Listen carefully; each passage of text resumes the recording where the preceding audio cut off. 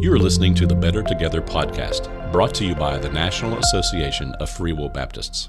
Welcome to the Better Together podcast, where we look for ways we can work together to advance the gospel of Jesus Christ. Today we have with us Dr. Vernon Whaley. He's the Dean of the School of Music at Trevecca University. He's a longtime professor, longtime musician and worship leader. He taught at Free Will Baptist Bible College, now Welch College back in the day, and was also the dean over at Liberty University. And I'm going to say, Dr. Whaley, you are to me, though, the Whaley's son, you and Rodney, because I knew them growing up and they were so special to me. So I want to say thank you for taking the time to be with us today, my friend. Glad to be here, and thank you for inviting me to come and kind of tell some of the stories. And yeah, I still consider myself Free Will Baptist, consider myself a recipient of all the ministry and the work that my parents did for the Free Will Baptist as pioneer missionaries to Alaska. And then later on, as Mom and Dad served at Bethel Church there in Kinston, North Carolina. That was a good time. They were great days. And so your parents were special in so many ways, and they raised some really good children that went on and have done some good work, you and Rodney, and we appreciate you. And part of the good work that you did many, many years ago was this Rejoice Hymnal. So you were the chair of I guess it was the music commission even back then, that put this hymnal together that so many of our churches use, and so many others as well use week after week to worship with. I know our listeners are thinking, I know a lot about the Rejoice Hymnal. Many of them use it every Sunday. How did this hymn book come to be? What was up with that? Well, it was kind of a process. Most people know that I served for 7 years with Melvin Worthington as his worship pastor.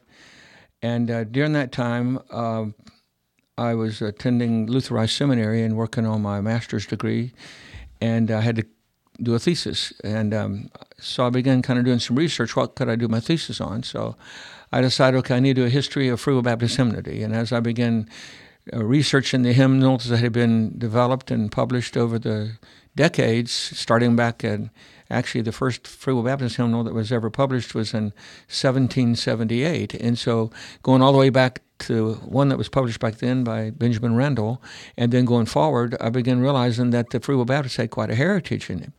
But up to that point, this would have been around 1980, maybe 1977. We were still using the Free Will Baptist hymnal that had been published by the National Association in 1964. And so usually the life of a hymnal is about 20, 25 years. And so it was time to kind of start looking to see if we really did a new hymnal. So I ended up doing a companion to the Free Will Baptist hymnal along with this historical research. Now looking back on it, the history would have been plenty, but I've always been a glutton for punishment, I suppose. But anyway, I took the first half of that hymnal and researched the story behind the 416 hymns that were in that hymnal. And so at the conclusion of it, part of it dealt with the need for a new hymnal. Well then, as Melvin Worthington was prone to do, he kept encouraging me to go on and get my doctorate degree, so I went on and got my Doctor of Ministry degree, and as part of that, I had to do another writing project, so I did the other half of the companion, and I did another 216 or 17 hymns, told the story behind it, but in that process, did a rather extensive survey to the Free Will Baptist to see if they really wanted a new hymnal, and there was overwhelming consensus that we needed a new hymnal. So I began doing some research on that. Then fast forwarded a couple years, and Dr. Worthington comes as executive secretary for the Free Will Baptist, and I'm serving at Free Will Baptist Bible College as the chair of their music department. And I get a telephone call one day from Dr. Worthington and asked if I still wanted to do that hymnal. And I said, well, absolutely. And so he said, how about let's put together a committee that was going to just investigate. I think they called it an investigation committee. That may not be the right term, but that it included myself. It included Blaine Hughes, Bill Gardner, Floyd Wolfenbarker, Ted Wilbanks, and we just met and decided, do we really need a hymnal? Mm-hmm. And out of that came another survey that Jonathan and Yvonne Thigpen did to a broader number, to about I'm going to say 2,000 Free Will Baptists across the country. And they included, they included a huge number of pastors, a number of, at that time we only had a handful of song leaders and music directors. It included those that were teaching at the 3 colleges in the denomination at that time, actually 4, counting California Christian College. So it was quite a number, and the overwhelming consensus was we need a new hymnal. So that report was taken to the executive committee. The executive committee took a report to the National Convention.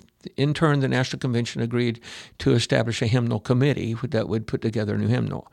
And that would have been in 1985. Wow. Okay. Yeah. So then we started to work, and we just hunkered down and started picking out songs. We called in professionals to help us and so forth. One of the men that we called in was a guy by the name of Bob McKenzie. Bob McKenzie at the time was the president of what was then the Benson Music Company, and he had put together hymnals. He had been very interested in what we were doing because they had published, the Home Missions Department had published a little hymnal. It was a shape note hymnal that had been basically one of their Songs of Inspiration books with 10 or 12 songs written by Free Will Baptists in it. And so he was very interested and said, well, who did this? What did it? Well, he came on board as our copyright consultant and really helped coordinate the entire project. And then later on became the project manager for the entire hymnal. We spent 2 years working on it, putting it together, getting it all printed, deciding on the font, just everything from the organization of the hymnal to what kind of songs. We literally sang through every song that is presently in the hymnal to see if it is what we would all call singable. We went through the old hymnal that we had that was written in 1964, picked out probably 150 of those songs that said, yes, everybody still sings these songs. Then we went back to a 1958 hymnal that was published by the Aiden Press, and they had quite a success in it. And one of the songs they had in their hymnal, we didn't have in ours, was Great Is Thy Faithfulness. So we wanted to make sure we had that in ours. One of the hymnal songs we had in the 64 hymnal that they didn't have in their 58 hymnal was How Great Thou Art. So it was a number of kind of switcheroo kind of things we did in trying to find resources. And then we went back to some of those hymnals that had been published as part of the Free Will Baptist movement under the Randall Northern Baptist, because the southern part of the Free Will Baptist had some hymnals, but they weren't near as popular as those that were in the north. And so we started pulling out songs that we felt like, now what are songs that are unique to the Free Will Baptist? And so we were very, very careful to make sure that in this body of hymnals, of songs, and we can talk about the organization of it in a bit, we want to make sure we include those that have been written by or for Free Will Baptist. So Oh, What a Savior was included in it, which was written by a Free Will Baptist, and I.J. Blackwater had written a couple songs, and there were some other songs by some of the guys that had been influential in the 1930s and 40s that we felt like we need to include in our hymnal. So we grabbed those, and through it all, we kind of came up with the hymnal, and we presented at the convention in Birmingham in 1988. And at that, let's see, I'm kind of thinking, it may have been the Tuesday night service. It wasn't during the mission service, which was Wednesday night traditionally. So I think it was Tuesday night. We presented the hymnal, and we had sample copies of the hymnal for everybody. They weren't the hymnal, but it was a handout. There was a 10-page handout that looked just like the hymnal, kind of told a little bit of a story about the hymnal. And then we had a real-life model that was probably 6 feet tall of the hymnal that we had on the stage, and kind of went through it and shared it with everybody. It was a cool night, wasn't it? I'm thinking about and I'm looking at the list there. Are you and Doug Little the only survivors? My brother's still with us. Yeah, there you go. Yeah, I think I missed Rodney. Rodney, we know you're with us. So, well, Floyd Wolfenbarker was really incredibly and wonderfully influential on helping us keep our feet on the ground and making sure that we included the old line Free Will Baptist songs, songs like Hold to God's Unchanging Hand, Just Don't Talk with Jesus, and stuff that the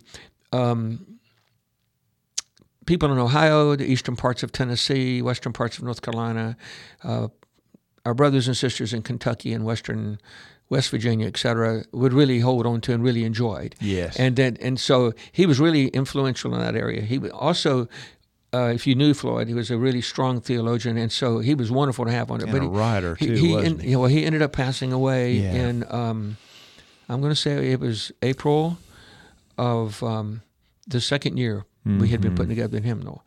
So we put in his place my brother, Rodney, who at that time had become the chairman of the Department of Music. I had moved on out to Oklahoma and was helping at Southern Oaks Free Will Baptist Church.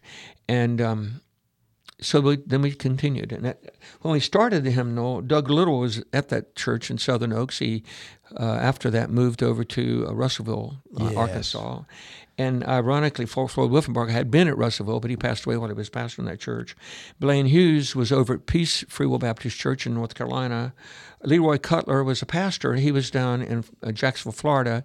And Leroy and his family had for years and years had a family of singers and just had a really strong following in the denomination. Then Bill Gardner was kind of considered one of the favorite tenors that always sang at the National Convention, and it was just kind of a natural to include him on that. And Ted Wilbanks had been over at California Christian College, which was a Free Will Baptist college, as their director of music, came back to Free Will Baptist Bible College, served a couple years, and then had settled in North Carolina, but he was a longtime Free Will Baptist, a wonderfully gifted pianist. And so that kind of put together the team. And from there, we divvied out responsibilities to everybody, and then we put together the book. But it was more than that. We really became real strong brothers. Not seen on this are two personalities. I mentioned Bob McKenzie. Bob McKenzie was really vitally involved in this thing almost daily as we began working through this thing, and he's gone to be with the Lord. And a guy by the name of Dave Gorman, who was his associate. Both of those guys worked on all the copyright managements. They helped us getting all the notations printed, getting all the typesetting done, proofing those typesettings. It was quite a task. Of work. And I laughed. And the day we presented it at the convention in 1988, I said, we have millions of opportunities to make mistakes, and we took every one we could. It was just, I think now looking back on it, that how daunting it was to take on that task and to not have any more staff help that we had. Most of it I did with burning a lot of late night oil and so forth. And before we really had computers and all of that kind of business, it was a different day. It was a different day. Yeah, we didn't have any of that stuff. No. It's amazing. What happened. So you put it together, and it's clear you all had in mind worship when you put the hymnal together. So talk with us a bit about how it can be used in worship. Well, I think that there's a couple of things that we kept in mind that I probably ought to throw out here somewhere. We really felt committed that this needed to be a Free Will Baptist hymnal.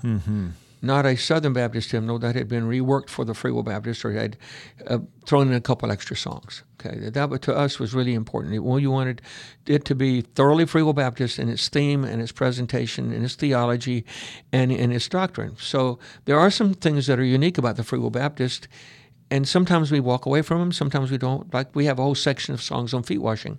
Well, there are not many denominations that practice that as an ordinance. Reality is a lot of Free Will Baptists don't practice it yet. Yeah. But the reality, the theology and the doctrines that we espouse teaches that kind of practice, and so we included songs on that. There was another issue we thought was very important, and that was the regional differences in the denomination. We'd always kind of had said, well, you've got those in the East and you've got those in the West or in the Midwest, but the reality is there is a real strong stream of Free Will Baptist churches all along the Appalachian Trails. Okay, most of those churches still to this day sing songs that are in shape notes, and so it was. The 64 hymnal was published in shape notes. Those that read shape notes don't necessarily always read round notes, but those who read round notes can always read the shape notes. So it was always, we just need to do another shape note version. But moving forward, and what we were seeing beginning to take place, this is the late 80s, getting ready to take place in the next decade, and then on into the 21st century, we felt like we needed a round note version. To make a long story short, we published 60,000 round notebooks and 40,000 shape notebooks. And all along the way, everyone said, you'll never sell those shape notebooks. Well, we sold out of those babies first. And then we turned around and reordered some more, I think 20,000. And then we sold out of the round note version. And we were told we wouldn't sell 5,000 books, period. And I think that it just kind of showed how desperate the populace, the average Free Will Baptist, really wanted something to hold in their hand that would represent all the songs that they wanted to sing. Yeah. So what we actually did, I think I've listed some things in the preface of this book, if I can find them real quick, that kind of marks what we did. We took songs from every kind of Christian music heritage we could find. Let's see. Without getting too bogged down here, if you'll look in the preface, I'll say, in an effort to encourage and perpetuate our dynamic heritage of Free Will Baptist congregational singing, we've included hymns and gospel songs from every tradition of Christian hymnody. The contents of Rejoice are drawn from Western European, American folk singing convention that had never been put in a book. We have 60 songs by Gaither in this book. Mm-hmm. It was like any Gaither songs have been put in any one book at one time. Mm-hmm. Scripture song, youth courses, gospel songs, and other traditions. We just felt like it was really important to do the whole body of Christ and be a representation of that. Now things have changed significantly in the song selections that we have today, but I think given an understanding of what we knew and were practicing up until the mid-90s, this book really is a really strong representation of all that.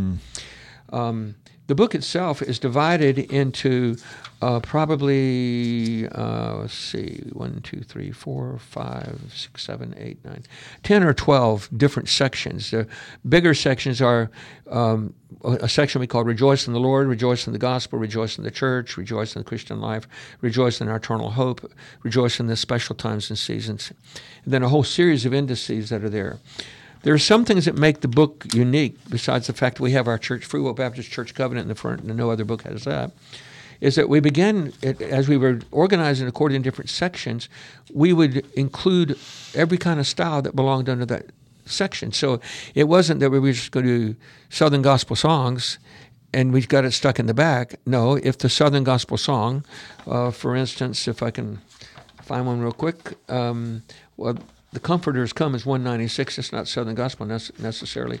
But let's say if I can find one, 311 was one. Okay. You take a song like Without Him, which was written by Mylon Lefebvre. It was not Southern Gospel, but it was made famous by a quartet, okay? Mm-hmm. There are other songs like, what was one I mentioned a while ago? Just a Little Talk with Jesus. Yeah. What we did is we didn't isolate them according to stylistic preference. We put them in theological subjects so that we were really consistent all the way through to make sure we told the story of redemption from the beginning to the end. Another thing that we did, up to this point, hymnals were usually organized by here are all the hymns, and now we have responsive readings in the back. Yes. Okay, if you remember as a kid, maybe you would... The pastor might say, okay, I want you to take your hymnals, turn to, and usually it was in the back, so let's turn to page 799, and we're going to read John 14, let's say. Okay, and the way it was set up, it was pastor, congregation, so forth. What we did is we didn't reject the idea of responsive readings, but we placed the scripture readings all throughout the book so that they could be grouped quickly and easily with the themes of the hymns that were being presented. And we found a great success in that. Mm-hmm. And another thing that we added to it, because we didn't run and say, okay, these are the new hymns and these are the old hymns, these are the Southern Gospel, these are the worship and praise, it would give us opportunity, for instance, to take a song like This Is the Day the Lord Hath Made and have it really closely identified with a song like God Bless America or whatever else the case may be. I was looking at one right here. It said, No Tears in Heaven. Well, that was one of those. We sent and asked Bill Gaither if he would send us a list of 75 Stamp-Spector songs he thought ought to be in the hymnal. For those that don't know what the Stamp-Spector songs are, Stamp-Spector was a publishing company based in Dallas, Texas, goodness, I said all the way up until the mid 1980s, they published little hymnal booklets, and they would sell these at singing convention gatherings, usually kind of a dinner on the ground kind of thing on a Saturday. In the morning, they would have music lessons. In the afternoon, they have music lessons. That night, they'd have a big concert, and they'd all sing, usually using the shape note version and the solfeged singing that would go along with it as their mode of operation for the services. And so we asked Bill if he would pick out 75 of those songs. Boom, he just did it. One of those songs was No Tears in Heaven. He picked that out for us. It was kind of interesting. But here's the interesting, just to show you how that works. Where I am right now in the hymnal is Our Eternal Hope in Heaven. We'll just listen to the songs that are in here. How beautiful heaven must be, just over in the glory land. I'll meet you by the river when the roll is caught up yonder. No tears in heaven. It was just amazing what a day. I said what a day that would be. Listen, there's another one here I saw as I was passing. My Savior, first of all. So what we did, we were able to take, here's an old one, Zion's Hill. You would say, where'd that come from? Well, that was an old song that was drawn from the camp meeting days in 1820.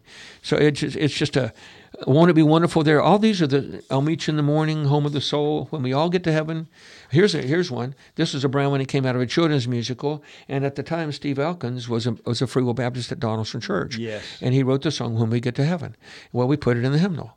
And it's just amazing as you kind of go through this and you see this old song, Heaven's Jubilee. That was another song that Bill Gaither recommended we put in the hymnal.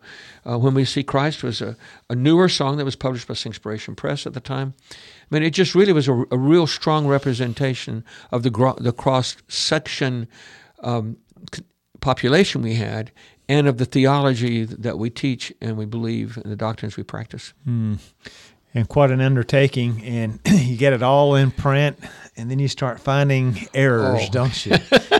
Well, yeah, this is one of those kind of best-kept secrets. No, most people didn't know about this. I remember getting I won't reveal who it was, but I remember getting a telephone call from a pastor who here was in Middle Tennessee. I'll tell you when we get done who it was. He said, I got my new hymnals. It's wonderful. He said, but there are mistakes everywhere. I said, what do you mean? Because we thought we had really cleaned this up. Well, sure enough, there were spelling errors. There were lines that weren't quite right. And there were verses backwards. There were verses started and not finished. And, oh, Lord have mercy. That's when I said we took every chance we could to make mistakes. Yeah. Well, the reality is when we were devastated. What are we going to do about this? Well, lo and behold, I don't know if we want to call this providential or just Vernon getting himself out of a major jam. We discovered that hymn 311, which is the song Since Jesus Came In, it was written by Raymond Lee, who was a Free Will Baptist Bible College graduate, and he had died in his senior year as a student there on the basketball court. He was a student body president. It was just a devastating experience to the students during that time. And I think if I'm right, it happened in 1965 or 66. And he had written a song as a young college student called Since Jesus Came In. Well, we put it in the hymnal. We had two versions. We had the shape note version and the round note version. Ironically, most of the mistakes that we found were not in the shape note version. They were in that round note version. And the reason was because we had to go through and totally retypeset all of the stuff that was in the shape note version. In the round note version, we had borrowed plates from the Gaither Company, and they did a hymnal called Hymns for the Family of God. So it gave us opportunity to take the songs we knew we wanted to use, and the engravings, which are terribly expensive to create, and use them. It didn't cost us any extra money. We got their negatives. But we found out there's where the mistakes were in many cases. So we assumed that they were right. And anyway, what we found out, though, is that on page 311, there was a shape note version of one page inserted in the round note book. So we sent it back to the printer, and they debated it. Well, then we sent them the blue. It's called the blue line. The blue line, which I still had in my possession, to prove to them that what we approved was correct. Yeah. It was their mistake. Well, they still debated it. And finally, they referred it to a judge. It's like one step before going to court. And the judge ruled in our favor. And not only that, but he said, you will need to print all 100,000 of these over. So we said, Mr. Judge, Can we correct those mistakes? Yeah. And he gave us permission to correct the mistakes, to the chagrin of the publishing company, the printing company. Well, it allowed us to come back and really fix those things without having to fix some kind of errata thing that here's all the mistakes, folks, and confess our sins to everybody. But it was an amazing moment. It was just that one page right there. The other page behind it was correct. And so we looked at, they kept trying to say, just glue another page in there. We said no, and we would describe some of our churches that they use these for other purposes. I never did say they used them as, they stacked them up together so they could do the Christmas presentations on them. We don't bring that up. No, we left that out. But there were a couple of other things that happened along the way that kind of make for novel experiences. I think looking back on it, first of all, I had no idea at the time. I was probably 36 years old, maybe. By the time we finished it all, I would have been 37 when we had that meeting and turned 38 that fall. So in the big scope of things, that's kind of young to be doing that kind of project. Yes. I had no idea that it was going to have the impact in the body of Christ that it had. In recent months, I've gone back to different Free Will Baptist churches, and the books are still in the pews.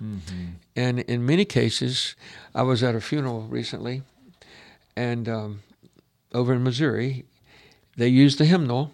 And what they do on Sunday mornings, they have the hymn numbers up on the screen, and right behind it, they have whatever praise and worship song they're going to be doing, and they integrate that. It's what I call blended worship. But they just call it singing to the Lord. Yeah. And in reality, that's what it needs to be. Yeah. But it's even then, it's kind of a blessing to look at it and kind of reminisce and think about it. Of these guys that put it together, the Lord's called them home. Doug Little, myself, and Rodney are the only three that are left. But I tell you, there's a lot of time from Bill Gardner and Leroy Cutler picked out all the scripture. Wow. And they were the ones that assigned it to the areas. And what we did was go through and organize our hymnal according to their subjects for the scripture. Most people don't know that. No. Blaine Hughes and Doug and I did all the musical editing for it. I've forgotten the task that Ted did. There was something about making sure that there was some consistency of the phrasing and so forth and on. But everyone had a little different task they needed to do. Rodney came on last after Floyd passed away. It was interesting because he's the one that pushed us pretty hard to include praise and worship songs into it. Because up to that point, I was thinking, well, let's play it safe. Yeah. I don't want people to get angry at us because, people sometimes will take your good and it's evil spoken of in the process, and we didn't want to do that. But he was very judicious in the way he helped us pick out those praise and worship songs. Now looking back on it, it's probably one of the wisest things we did. We have over 100 of those songs in here. Good job. Well, you guys did such a wonderful job, and we're indebted to you. And like you say, I'm in a lot of churches every year as well, and I see the hymnal, and people use screens and so forth as well, but they'll use the hymnal from time to time. For some people, that's all they use. And it's just been really such a wonderful help to so many, and not just to us as Free Will Baptists, but so many others who've come along and used it as well. So thank you. Well, you're welcome. And one of the things that I think was one of the pleasures that we have, the joys, is they created a second version of the hymnal. We jokingly called it the generic version. Yes. In looking back on it, there are some probably different decisions we would have made and who distributed the book and so forth. But it did give us an opportunity to reach into the broader church market. And that, too, was looked at with a little bit of suspicion. You can't do it. So we only printed 100,000 of those. And last I heard they were like on their 5th or 6th printing of that. Yeah. There are still a lot of churches that use the hymnal. And many of them are rural. Many of them are churches that are not necessarily interested at all in the big bands and all the lights and all the stuff. So to find a place that kind of fits in both worlds, I think it's still there. I would be curious to see how the Lord opened up doors for us to do a new Free Will Baptist hymnal and to see where the Lord would take it. I'm sure it would look different. It would have some of the same purposes, though. Mm-hmm. And I would hope that some of the same motives and mission that we carried with us would be carried over into that endeavor as well. Very good. Well, thank you, my friend, and thank you for stopping in and giving us a brief history, if you will, of the Rejoice Hymnal. Thank you for all the work the team there did to put that together. We appreciate you, and we appreciate your ministry, my friend. Well, thank you. I can't take the credit to do it all by myself. One of the champions for this, which has probably gone unsaid, is Melvin Worthington. Yeah. He picked up that phone and he kept calling and kept working at it, didn't Well, he believed in it more than I believed in it. And it was to his credit, I think, at the end of the day, that we really have it as much as anything else. Absolutely. So thank you, Dr. Worthington, for, amen. for that. Well, and we want to thank you who are listening in today. Thank you for taking the time to spend this with us. I bet you know someone that would benefit from this podcast. How about taking it and sharing it with them? Remember, every little thing we do, it matters. We truly are better when we work together.